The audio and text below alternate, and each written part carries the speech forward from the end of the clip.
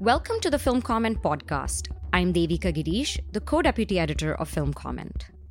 For today's episode, Clint and I spoke with an incredibly special guest, Trinh T. Minh-ha. You may know Minh-ha from her groundbreaking films like Reassemblage and Surname Viet, Given Name Nam, from her foundational books like Woman, Native, Other, and When the Moon Waxes Red, or her wide-ranging scholarship and multimedia projects, which have been presented at museums and institutions worldwide. In a body of work spanning decades, the multi-hyphenate theorist and artist has challenged and reshaped how we think of documentary, visual culture, feminism, nationalism, and race. A new book by Minh-ha, titled The Twofold Commitment, traces all of these threads in her film Forgetting Vietnam, which was released in 2015 to mark 40 years since the end of the Vietnam War. The book features the film's script, paired with creatively arranged stills, as well as conversations between Minh-ha and various scholars. To mark the book's launch in May, Minh-ha joined us on the podcast for a rich discussion about the genesis of the project, the different functions of voice, text, and image in her practice, how she turns familiarity and alienness into productive ways of looking at the world, and much more. We hope you enjoy the conversation. We're so honored to have today's guest. We've often referenced her work in our publications and our podcast, and it's great to be directly in conversation with her today. Welcome to the Film Comment podcast, Minh-ha. Would you introduce yourself briefly?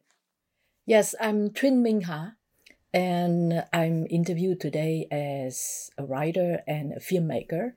I'm also a musician and a professor at the University of California, Berkeley. And you're calling in, I think you said, from the Berkeley Hills. Is that right? Yes. Uh-huh.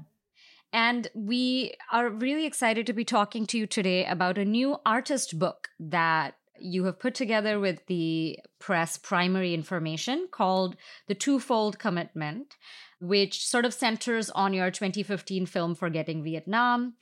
I thought that I'd start by asking about how this book came about. And you know, you are someone who works across various media, as you just said in your introduction. Why did you feel that it would be productive to turn the film or turn parts of the film into what I think you describe as an essay and an anti-essay in this book? It's not in the book that the film is an essay or anti-essay. In the press note, I should clarify, yeah. Yeah, no, in the press note, it refers to the way that my film has been categorized most of the time. So this raises a major question because my films are really at odds with categories in general. These are documentary, fiction, experimental, educational, and so on. So they are always at a little bit off, this category. And they lie probably in the space in between several categories. People have been, calling it part of it fiction, part of it documentary, all these things. And experimental is very often used, but experimental in the sense of the Western avant-garde have some reservations. For example. So I'm fine with all these categories as long as the film is not squarely fit into it. It's just like a departure point in order to discuss the film. And many people have used the term essayistic and essay for the film. But I remember very well this very nice instance when I was showing Forgetting Vietnam at the Tate Modern in London. The first thing that the curator was responding to was to say that the film is so anti-essay. So for me, that shows where you situate the film. It could be an essay, or it can be an anti-essay at the same time. Yeah, it's an essay in that it's an attempt to navigate a very complex issue or set of issues, but it's also sort of resisting landing on any meaning or definition, or attempting or resisting kind of any conclusion that you would assume an essay film might arrive at. It's a really interesting definition. But getting back to Devika's question, we were wondering about where the idea for this book came from as a corollary to the film. Was this something you had in mind when you were making the film, or shortly after, or is this like a more recent development? And then, as a follow-up to that, how do you see the book and the film interacting with each other, what's your goal for these two things and their interaction in the world? How do you see them being a productive partnership?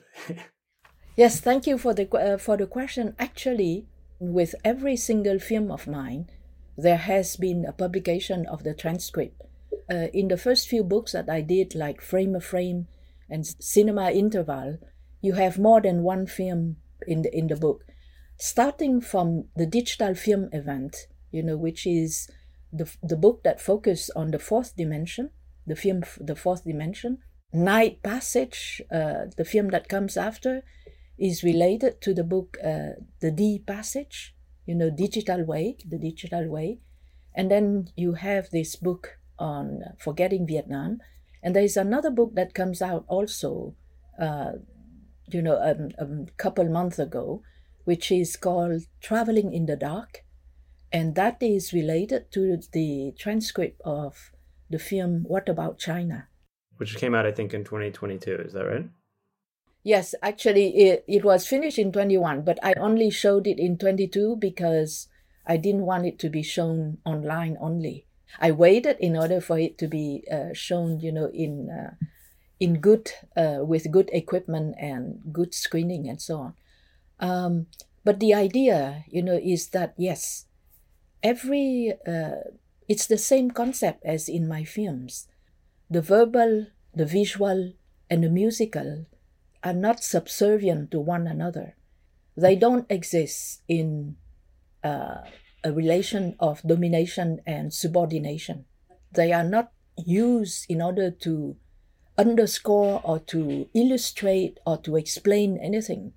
So that's how I see the role of the book in relation to the film. Just going off of that, I'm interested in how both the film and the book use voice, text, and translation. You've written a lot about how these elements function in documentary practice. Particularly, I think When the Moon Waxes Red, you've written about how the other's voice in documentary, even when captured directly, is often flattened through the processes of translation, subtitling, commentary. How do you see this film, Forgetting Vietnam, like how you use text and voice here? And also maybe how then you transpose them to the book. How do you see yourself intervening in those practices? Well, it's if you see the film, I think that the film answered the question quite clearly, in the sense that did you see any instance in the film where I use voice in order to explain the image?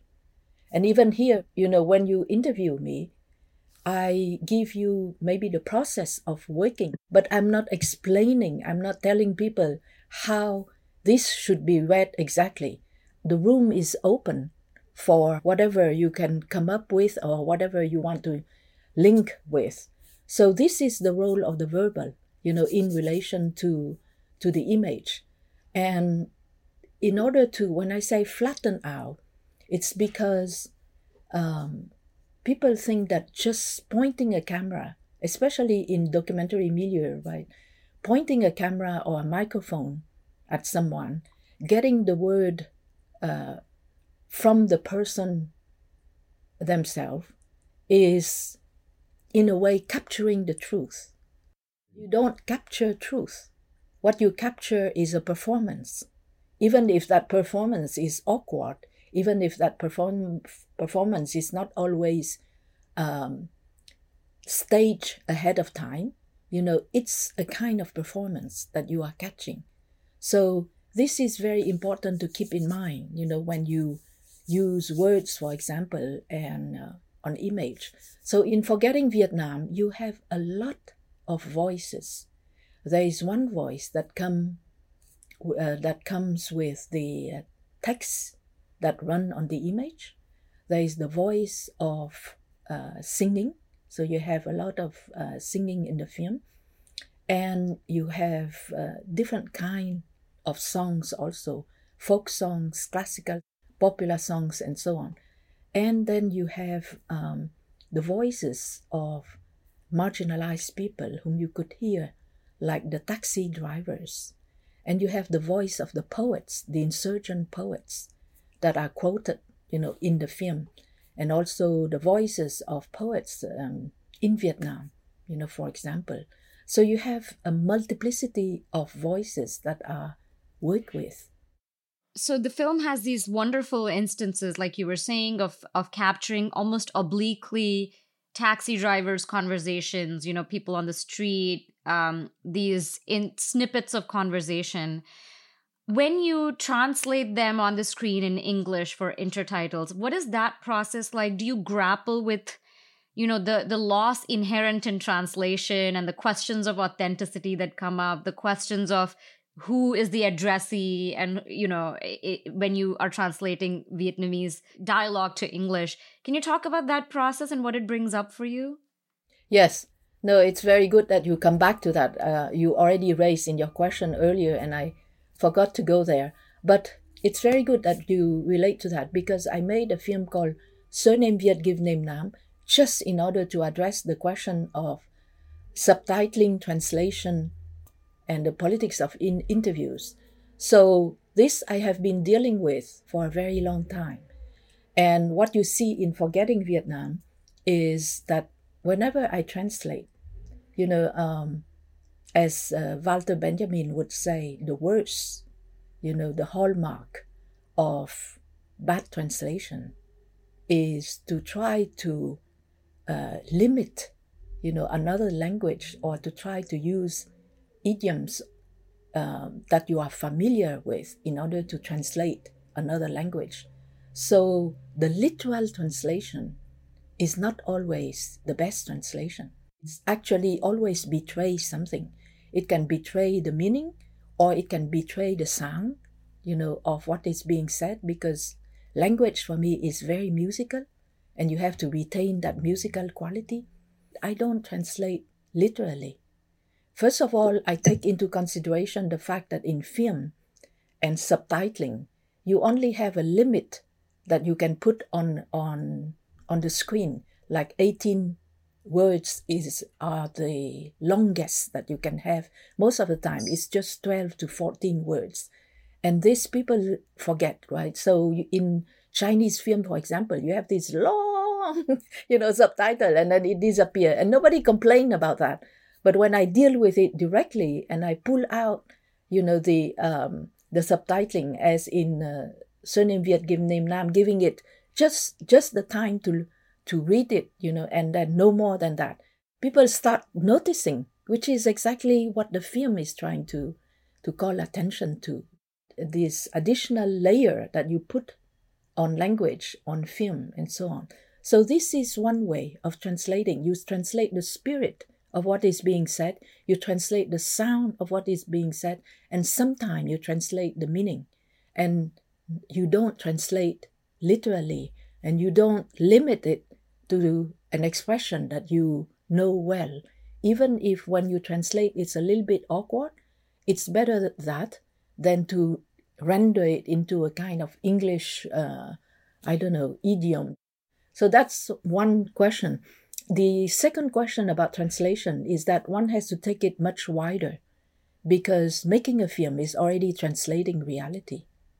And of course, putting together images, text, and sound is really doing 3 other levels. So that's where we should locate translation in every level and in every element of filmmaking. How do you feel about the book which takes away the voice element, right? So you see the still images and just the text in English. How do you feel people might interact with that, and what might they actually gain from that reduced version of the film? Yes, you have not only the voice, of course, the voice is the body.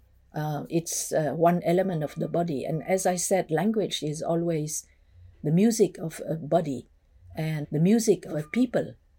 So when you deal with language, there's that dimension that one has to take in. And here, as you said, there is none of that dimension. And when I work on film, the choice for the different kind of voices, come in very strongly. But in Forgetting Vietnam, I have already taken out the voice over, that I usually have in my other film. And that is in relation to the fact that while I was, when I started filming, shooting for this film, it was in 95. And you see all the people who appear in the film, actually, most of them have passed away by the time that I finished the film. And then also in the process, I lost my father. And that also pushed the film in a very different direction. At first, the film was focused on the role of the woman rower, the one who take people from one shore to another shore. But the fact that my father passed away opened the door for me to the non-human. And I think that was very strong. It was there before, but his passing away just opened that door, and I refocused the film on the body of Vietnam as a body that is liquid and that is related to its formation. It has hundreds, thousands of little, rivulets and rivers in the country. So the country is crisscrossed by water. It is a body of water, in other words. So this is where, the translation comes in, that you see a country not necessarily only through people or people's stories, but you see it through its formation. And the term in Vietnamese for country is land and water, đất nước. But you can just say nước and it's already the country. The fact that we lose, the voice, one of the things that we gain in losing the voice is that, and it's the same with interviews, I make a big difference between the spoken word and the written word. If you want to publish an interview, people naively think that you can just transcribe it as it is. I read a lot of these interviews. They have no interest for me. You have to, whenever you publish an interview, you have to go into what lies between the spoken word and the written.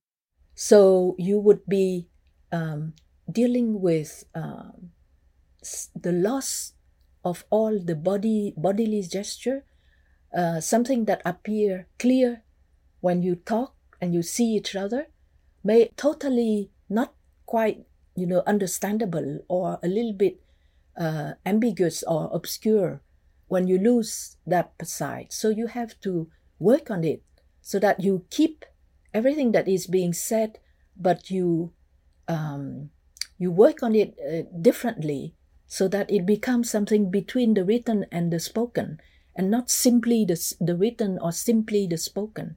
This is what you have when you go to the book. You can see that the interviews is something that address a reader. It's not simply a listener, but it's also the reader. So part of the music is kept in what is being said, but also it has to be appealing to the reader and not just something that we might express through onomatopoeias, for example. All these exclamation, these and so on and so forth. All of that is gone. So this is what introduced us into the written, between the spoken and the written word. And books that has this conversation are interesting in that sense. And that's why whenever I have a book on conversations, it's all conversations. And the only difference is the transcript. Maybe you could talk a little bit about the process of editing the interviews for this book. Were the interviews that was published in the book, are they the same as they were published in their original state? Or did you look at the transcript again? Did you return to the transcript and reconstruct them? How did you approach that editing process for the Twofold Commitment book? Except for the transcript, all the conversation had been published before. In that sense, there is very little corrections. But as with every publisher and every editor, right? And here, Rachel Walensky, they have their own way of being consistent. In that sense, the corrections are mainly in relation to consistency, how you and what you adopt, like the American spelling or the English spelling. So they are small, what we call copy editing, but not really, any kind of major shifting or anything like that. The same with the transcript. But I must say, Dorothy Lin, who is the book designer, did a really great job because she went into the film, she looked at the film, she looked at how I work with letters. Mm-hmm. The rhythm of that text, right? Yeah. And also, even the font or things like that. So she plays with that between what is being written on the image and the transcript itself. So the book is divided with the concept of the twofold. She divided the book into two. One part is the transcript and the other part are the image, and are all, very playfully related to one another. So this is what Dorothy has really contributed.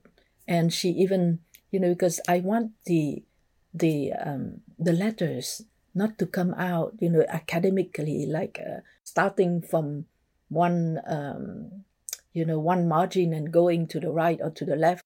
Here, it has its own design. It's fluid, like it, it flows across the page appropriately.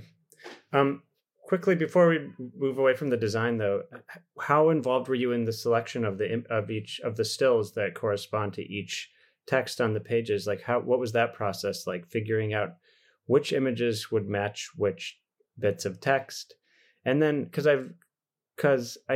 I was interested in this brief scene of an installation called, I believe, Outside Inside, a musical performance in an installation. And I went to the book and I noticed that there were no images from that. And I assumed that was deliberate because it's so much concerned with music. But I wanted to kind of ask about how you made those decisions, what to leave out, what to leave in. Actually, this question would apply for all of my previous book, because I did the book designing for my previous book with Bourdieu. Even though, of course, what we can do is very limited because they are published by academic publishers. The book, The D Passage by Duke University Press, they did a very good job. Other than that, with this book, I was traveling all over with my new film and so on, and I had very little time. So I actually give a series of image to the publisher, and Dorothy was going through them, and she was the one who select everything, and so the choices was really hers. It's not mine. But of course, when I went over it, once she come up with a draft, I thought that she has a way, of playing that is very different from mine. And this is what makes the beauty of it. She has her own logic, the way that she puts together, like, the very daring juxtaposition of two differently formatted image. Like one image is a large rectangle and the second image is a smaller rectangle, or the rectangle within the rectangle. All of that, I think she did very nicely. I wanted to go back to the film a little bit, and you have this famous formulation about wanting to speak nearby, that kind of frames reassemblage, and it's your way of maybe constructing an anti-ethnography, some might call it. I'm wondering, like, when you've made films about your own so-called home country, your birth country, or motherland, whatever term you want to use, how does that mode of speaking nearby change? I mean, did you feel when you were making Forgetting Vietnam, was it similar to filming in Senegal? Or is there actually a sense of nearness? Or is there a sense of new sense of farness that you experienced? Yeah, actually, I this remind me that earlier, when you were asking about the voices, the loss of the voices, and I was speaking about the loss of my father, which led to my taking out, the voiceover. So the question of speaking nearby, first of all, it entails that you are very close to whatever you are showing. You can be close to the people even if they are not there. Even when you are speaking, they are absent. You have to treat it as if they are right next to you. So that already tells you that it doesn't matter whether I do it in Senegal or in Vietnam. I don't put myself totally as an insider of Vietnam. This is what people try to confine you all the time, right? When I started out making a film on Senegal, everyone asked, why not make a film on your own culture? Of course, everyone said you get hostility from both sides, for example, not from Senegalese people, but for example, sometimes you may get a hostile question from a Black viewer, and certainly a lot of hostile question from Asian American viewers, for example, simply because you are not dealing with, quote and unquote, your own people. For me, it's so absurd and so possessive and so illusory to think that just because you are born somewhere or that you live somewhere for a long time, you own that culture or you own that place, right? It reifies nationalism. I mean, that kind of yes logic, yeah. Absolutely. So for me, shooting in Senegal, I don't want to speak for the people, so I would want to speak intimately close by, but not on top of them, not for them, not about them, So this has been the main thread throughout all of my films. One of the things that you notice already in Surname Viet Give Name Nam, and that I continue even more elaborately in Forgetting Vietnam, is that the more you go into your culture, the wider it gets. So you are not an insider. You are still at the threshold of inside and outside. And especially since I have gone away from Vietnam, the fact that I come back there, actually there is one line in the film that is for the Vietnamese. It doesn't matter, if other audience members did not get it, but there is one line in it where one of the local person was asking very loudly, "Miss, are you Vietnamese?" So the fact that I speak Vietnamese and everything doesn't mean that I'm an insider, because just the fact that you have gone outside, the way you walk, the way you dress, the way you address people, and I still have a way of addressing people that is very polite that today people don't use anymore. The young people don't even, for example, all of that immediately tell people that you are from abroad. So this is where speaking nearby comes in still very strongly. So as you could see, I don't do that. I don't explain anything about Vietnam, but I did bring out some of the myth, for example, of formation of Vietnam, and I bring in some of the most intimate scenes, that I caught with people whom I have shot and who had passed away now. They are, in the larger sense of the word, relatives of a larger family community. You're listening to the Film Comment podcast. Sign up today for the Film Comment Letter. It's a free weekly digital newsletter featuring original film criticism and writing by Film Comment's editors and brilliant contributors. The letter delivers exclusive features, reviews, interviews, streaming picks, news, and more directly to subscribers' inboxes every Thursday before they're published on filmcomment.com the following Monday. Sign up today at filmcomment.com. There's a line in the film, not in the film, sorry, in the book, in one of the interviews, which I was so struck by, where you say, "It is not unusual for many of us to unconsciously use homeland and memory to purge the violent emotions attached to our unbearable suffering or to events of war." And of course, this was specific to, like people who have, for instance, whose homeland, like in your case, is associated with like a recent war. But it struck a chord with me also because I grew up in India and now I've lived here for 10 years. And I found that the experience of loss and longing can trigger selective amnesia and selective permanence, so that, it's almost like the idea of the nation and belonging becomes solidified because I'm far away. And, and it's something I struggle with. It almost like leaving the nation somehow cements this feeling of nationalism in me. And I'm wondering, like, when you are making a film like this that actually deconstructs ideas of the nation, how are you grappling or working against nostalgia? How nostalgia, but also like being the way in which being an immigrant in America can force you to look for ownership elsewhere sometimes. That's nice, very nice that you gave that feedback. Actually,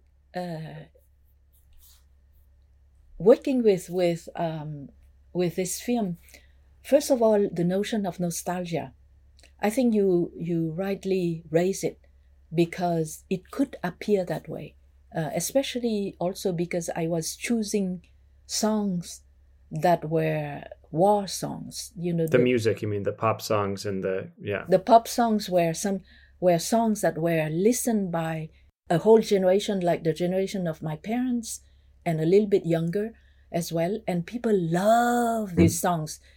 I don't really always identified myself with his songs, right? But it's like a mourning. The film is also a mourning. It's a remembrance of a war, an anniversary to commemorate the anniversary of a war. But it is also a way, of mourning all the people who appear in the film and who, have passed away since then. So in that sense, you don't, nostalgia for me is not, it is there, but it is not related to a country, a place. For me, nostalgia is something that is very fleeting, something that I feel, for example, when I see a certain quality of light, when I smell the rain, and I suddenly remember, the rain, that Vietnam is a raining country and so on. And the other thing also is it's the remembrance of a time or a state of mind where you are most of the time very innocent, so you don't, it's like now when we see war all over, this war that never ends, that pops up here, there, and so horrible. But of course, when you are right in the midst of the war, there are a lot of traumas, but you are able to sail through because of your innocence, so that kind of innocence, that kind of wonder, the sense of mystery, like you would go in front of a house and you wonder, I remember going in front of all these houses that were lived in by the French expatriates, and I would look at it and I said, what kind of life is inside? Now, of course, I don't ask those kind of questions anymore, but that's part of the nostalgia, you see. So this, in a way, is to respond to that part of your question, the nostalgia.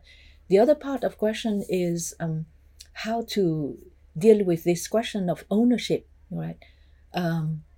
I think that that's what we should always question ourselves for. Why is it, rather than saying we need to own something, we should ask, why are we being destabilized? And what is it that destabilizes us? For example, so if it is because people can come up with all kind of devices to intimidate you, to tell you that you should go home to where you belong, or to explain or to justify, their hostility. People can come up with all kind of device, right? But if your home is neither there nor here, and I wrote a book called Elsewhere Within Here, which is that whether you are in Vietnam or whether you are in the US, there is an elsewhere, and you carry it with you. So that nobody can take away from you. And this is how I see the question of ownership.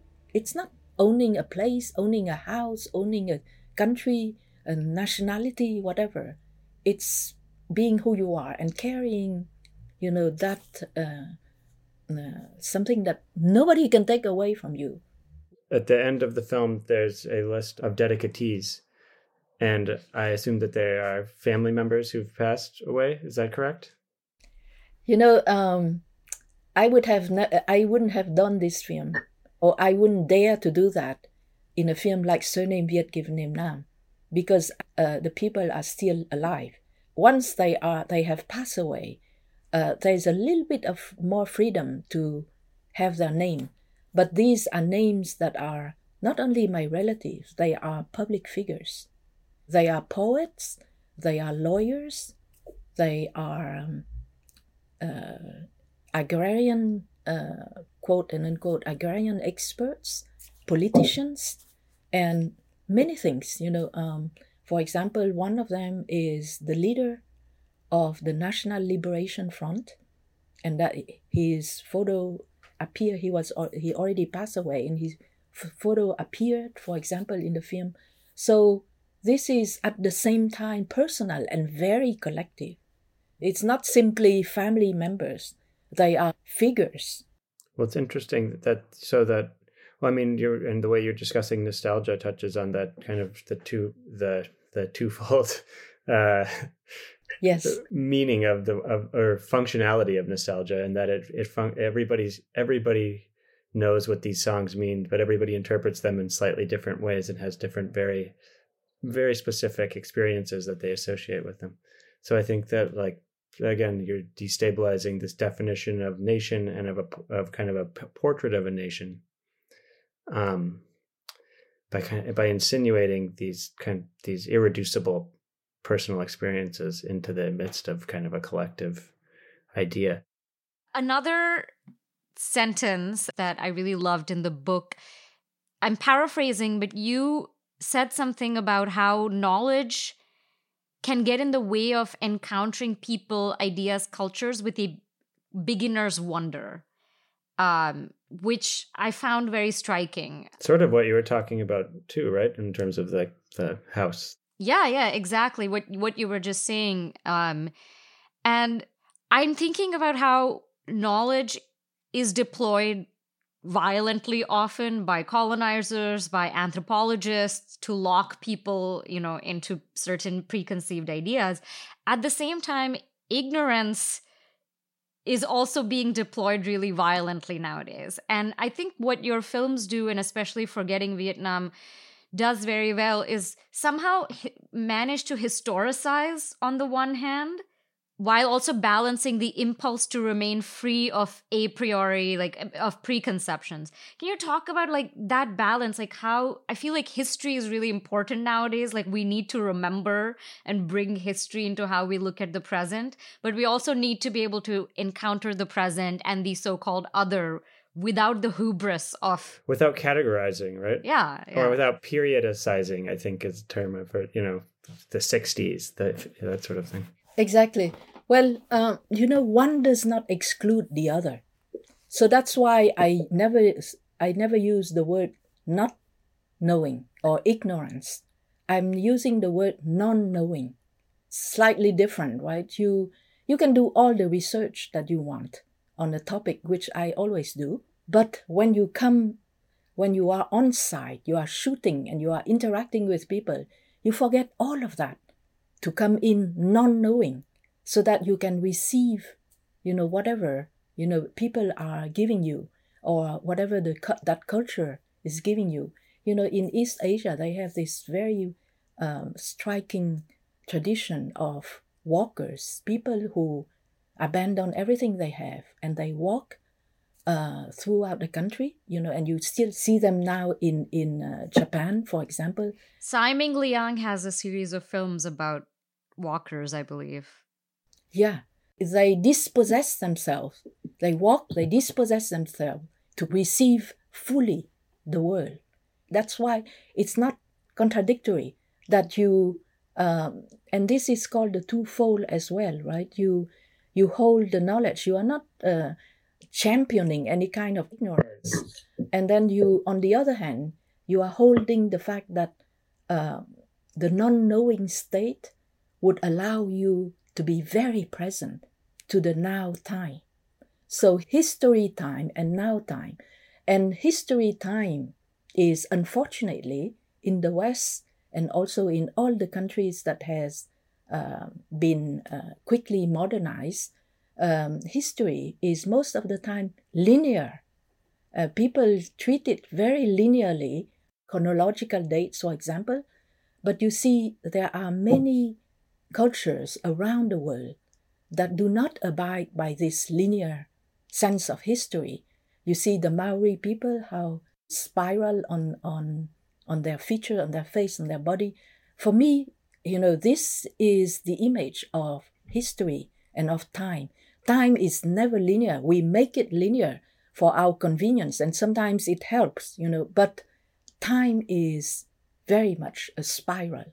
So it grows and it withdraws, and every time that it grows out, it changes. You never come back to the same point. Even when you redo the trajectory, you never come back to the same point.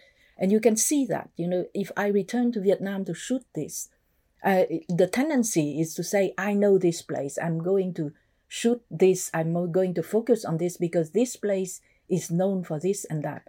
But actually, when you go there, you have changed, the place has changed, so you go back to something different in the spiral. And this is how we work, how we can bring together, the two without excluding one another. And you can say that history, instead of seeing it as a line, you see it as a spiral, and you see it in its thickness. It's very complex. When you see history around the world in its thickness, you include a lot of situation. Whereas if you see it as a linear line, you reduce a lot. What you're saying is reminding me a lot of when improvising musicians talk about their practice of rehearsal and preparation, and then entering a situation and being completely open and present in the now as they're being creative. I guess the question that I have, though, is as you're entering these moments and maintaining this openness, what's your goal? How do you enter these situations without having a preconceived, practically speaking, without having a preconceived goal or idea of what kind of project you're going to come away with? Are you collecting? Are you filming and then bringing back material and then collaging it together after the fact and looking through it? Or how do you approach that process? Yeah. If I can quote the film, where to? Yes. It's actually very simple because it corresponds exactly to how we live. You can live in a way that confines you to something that you want to see and want to hear. Or you can live in a way that leaves you open and vulnerable, that rewards you with all kind of surprises and wonder, right? So it's like going out in the street. You don't know where the people go, exactly, but you look at them. And if something happened on the street, for example, it's you can take it all in. You don't have to know what's the goal of it. And this is a way of answering for the focus on the politics of everyday life. This is very feminist, because with the feminist movement, for example, the question of the everyday becomes very important. Politics is not separated from the everyday, and you can bring the tiniest detail of your life, of your everyday life, into the realm of politics. So for me, the everyday is something that you think you are familiar with, that you know, that is just routine, but it is also where the unexpected and the unfamiliar, happen. And you cannot take a hold of your everyday. You go out in the street, something happened to you, you don't even, you haven't seen it ahead of time, right? So you cannot grasp it, you cannot hold it, you cannot control it. But you think that you are familiar with it and you know it. We think that we already know this, we already know that, but actually to find the unfamiliar in the routine, that's the politics of the everyday.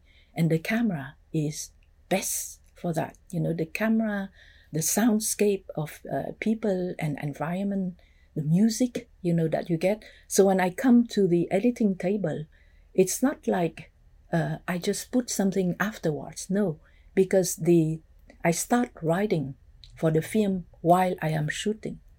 The writing goes with, I have raw footage, visual footage, I have raw notes and text, and then I have raw music. And when I edit, there's not one that comes before the other, because sometimes you edit according to the image, sometimes according to the sound, sometimes according to the text, and sometimes, of course, the music takes over because it has to have its own, it has to complete its musical phrase.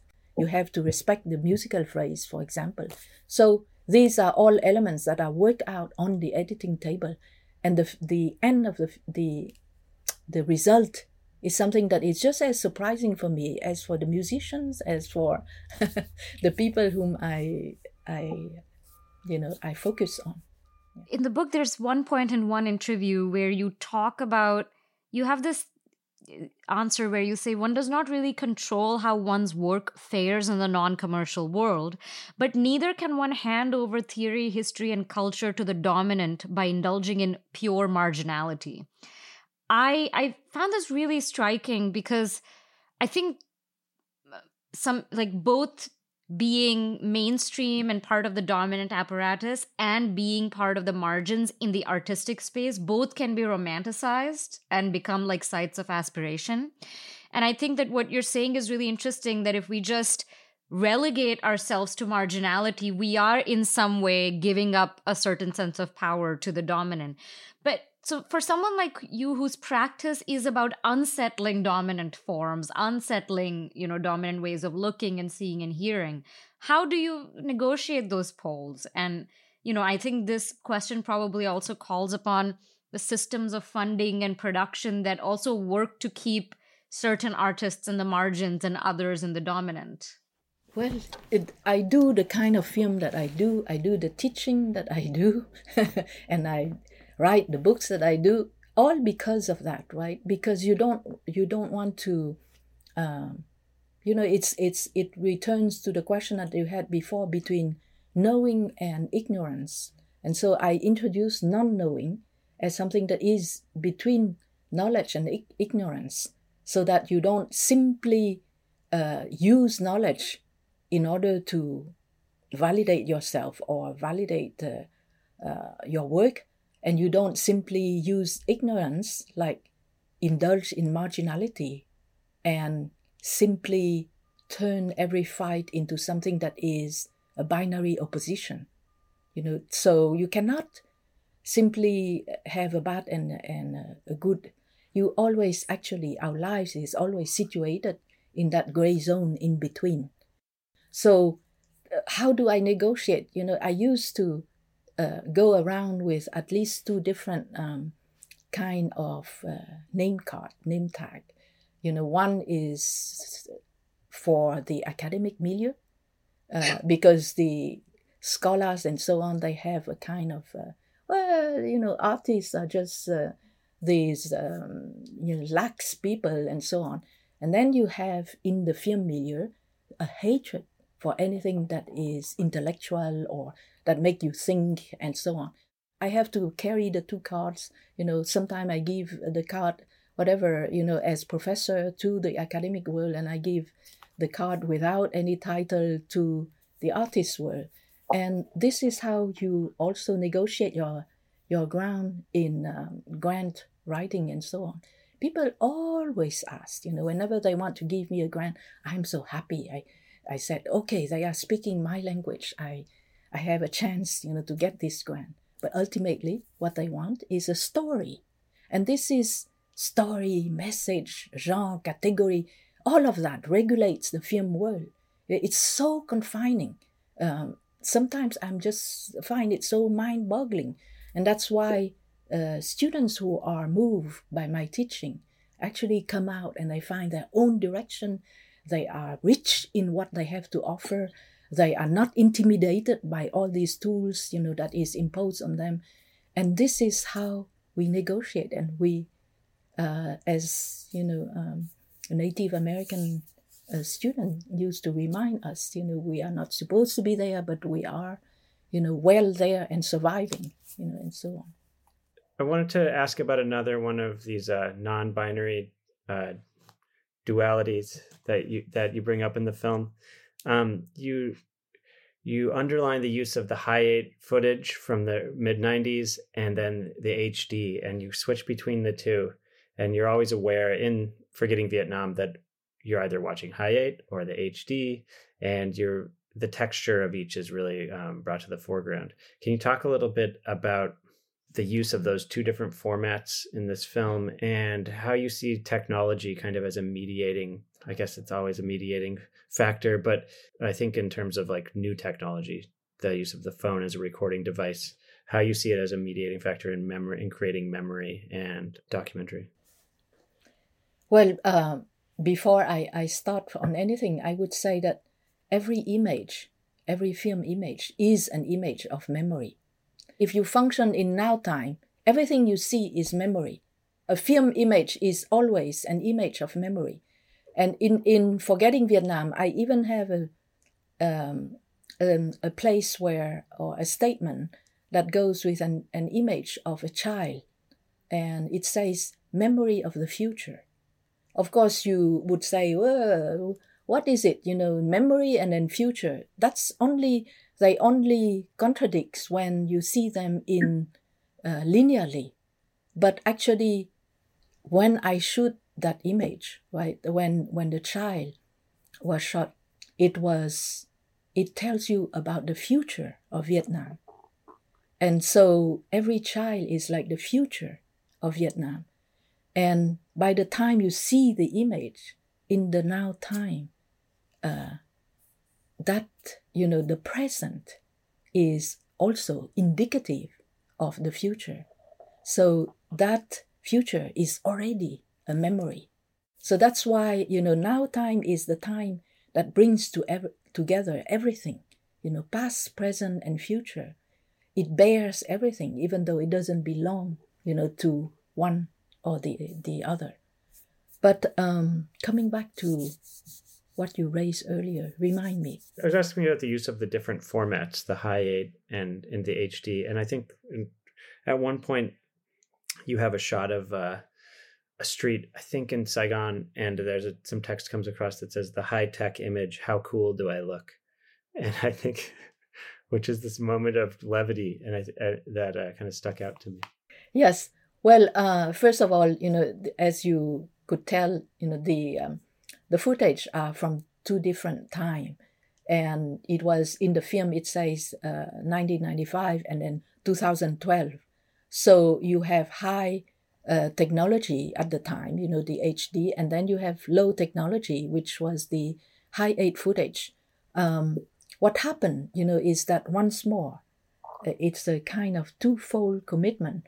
When you bring the two together, I wanted people to see very clearly that there is a different format, different framing for the high 8 and a different format, for the HD. So I would start very small, and then the image would go bigger, and you would see the size of the image. So I did that with the high 8, the 433 format. And then I did that with the HD to show the 16:9 ratio format. So by doing that, you call attention to the difference. But I can tell you that most of my friends who are filmmakers go in there and they said, if you didn't say anything, we didn't really notice the difference. We knew that it is to the resolution and everything. There are two different footage, but when the transition from one to the other is never something that is, for them that stood out. On the contrary. Yeah, I think you'd only think of it in like a subconscious level at this point because we're so used to those switches between formats. But also, you do it in the editing. If you edit it in a way that is very awkward, it would always, people would say, oh no, we are going again from this, format to this one. Why is she doing that? And I edit it with music. It's like working with strong beat and weak beats. If you want them not to notice, all the time this going back and forth, you work with strong beat on the cut. And this is how most of the time, I bring in a cut that is a cut, and yet it doesn't bother you in the way that an awkward, juxtaposition could be, for example. So on the editing, in order to bring out these cuts and at the same time to fluidly go through the film without being bothered by all the cuts. There's also a scene where the intertitle says, the bigger the grain, the better the politics. And although I think it references grain literally, for a second, I wondered if you meant grain as in resolution, like film grain. And I think that might be a case of like productive misunderstanding or something like that. But I was wondering, just to close out, if you feel that the choice of medium, the choice of format is political, because a lot of, especially now as we move, as we're losing works made on film and physical film becomes less and less common. Many people find that to be a political dimension to that change as well. The things that digital represents, this kind of devouring attitude, this kind of combination of ephemeral, but at the same time, like desire for permanence. Like there is something political to that. And I'm wondering if you feel that when you're making a choice of medium, or is it for you a pragmatic choice? Certainly not only pragmatic. If it is pragmatic choice, then I would do away with all the high 8 footage. But to come back, this will link up with what Clint was raising earlier. It's that high and low technology, in a way, using these two, you are immediately aware, of the context in which you use them, right? In Vietnam, for example, like in many countries of the third world, the modernization rate, for example, new technology came at a speed that makes it very difficult.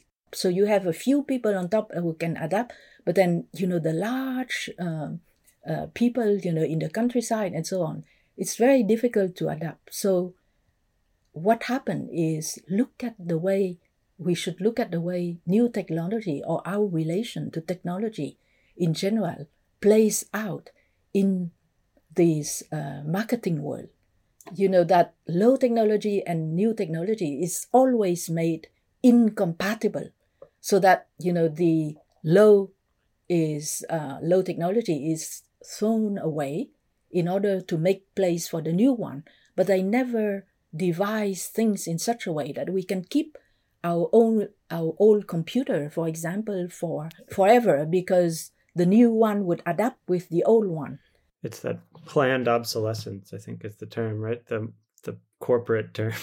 Yeah, you can translate that into the realm of the social. Right. How old people are just thrown away, and you think that everything new, is incompatible with the old. The way that I work with ancient and modern in films actually make new technology very ancient, because it comes up with solutions, for example, that materialize differently, but actually in terms of concept and spirit, it leads us back to the time when voices are virtual, right? And you deal with a lot of the virtual realm without all this new technology. So you have that aspect about new and old that is political in the film. I would use, for example, high-8 footage. And the last film I made, What About China, even tells you more about it, because at first I thought I was going to do something similar to Forgetting Vietnam, that I would come back and shoot, because all the footage were in the countryside. I would shoot the city more explicitly, especially a place like Shanghai where the contrast would be so huge, right? I look at the footage on the countryside. I did have some cities, small cities footage, but I look at that footage and I said, it's all integral.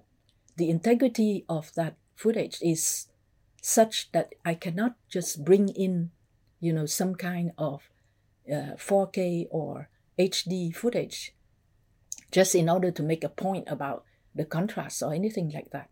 Because what happened in 93, 94 is still happening today. And in any kind of political situation, that in Vietnam, like in China, if you want to deal with the political, you have to deal with it indirectly. You cannot go directly at it, because not only you jeopardize everyone who is working with you and everyone whom you shoot, but also, just because if you do that, you lose your subject. Most of the time, it becomes something totally flat. But politics is very complex. It comes in many ways. It comes into your life in many ways. So this is what I retain. And one of the aspects of how politics comes in is certainly the technology. This was just so wonderful and generous and just a great conversation. So thank you so much, Minh-ha. And I'll just remind our listeners to seek out the Twofold Commitment. You can find it on the website of Primary Information. We'll link it in our show notes. Do purchase the book. It is a really wonderful addition, as we've discussed in this conversation, to Forgetting Vietnam, but I think Minh-ha's work in general. And thank you so much. Well, thank you, Devika and Clint.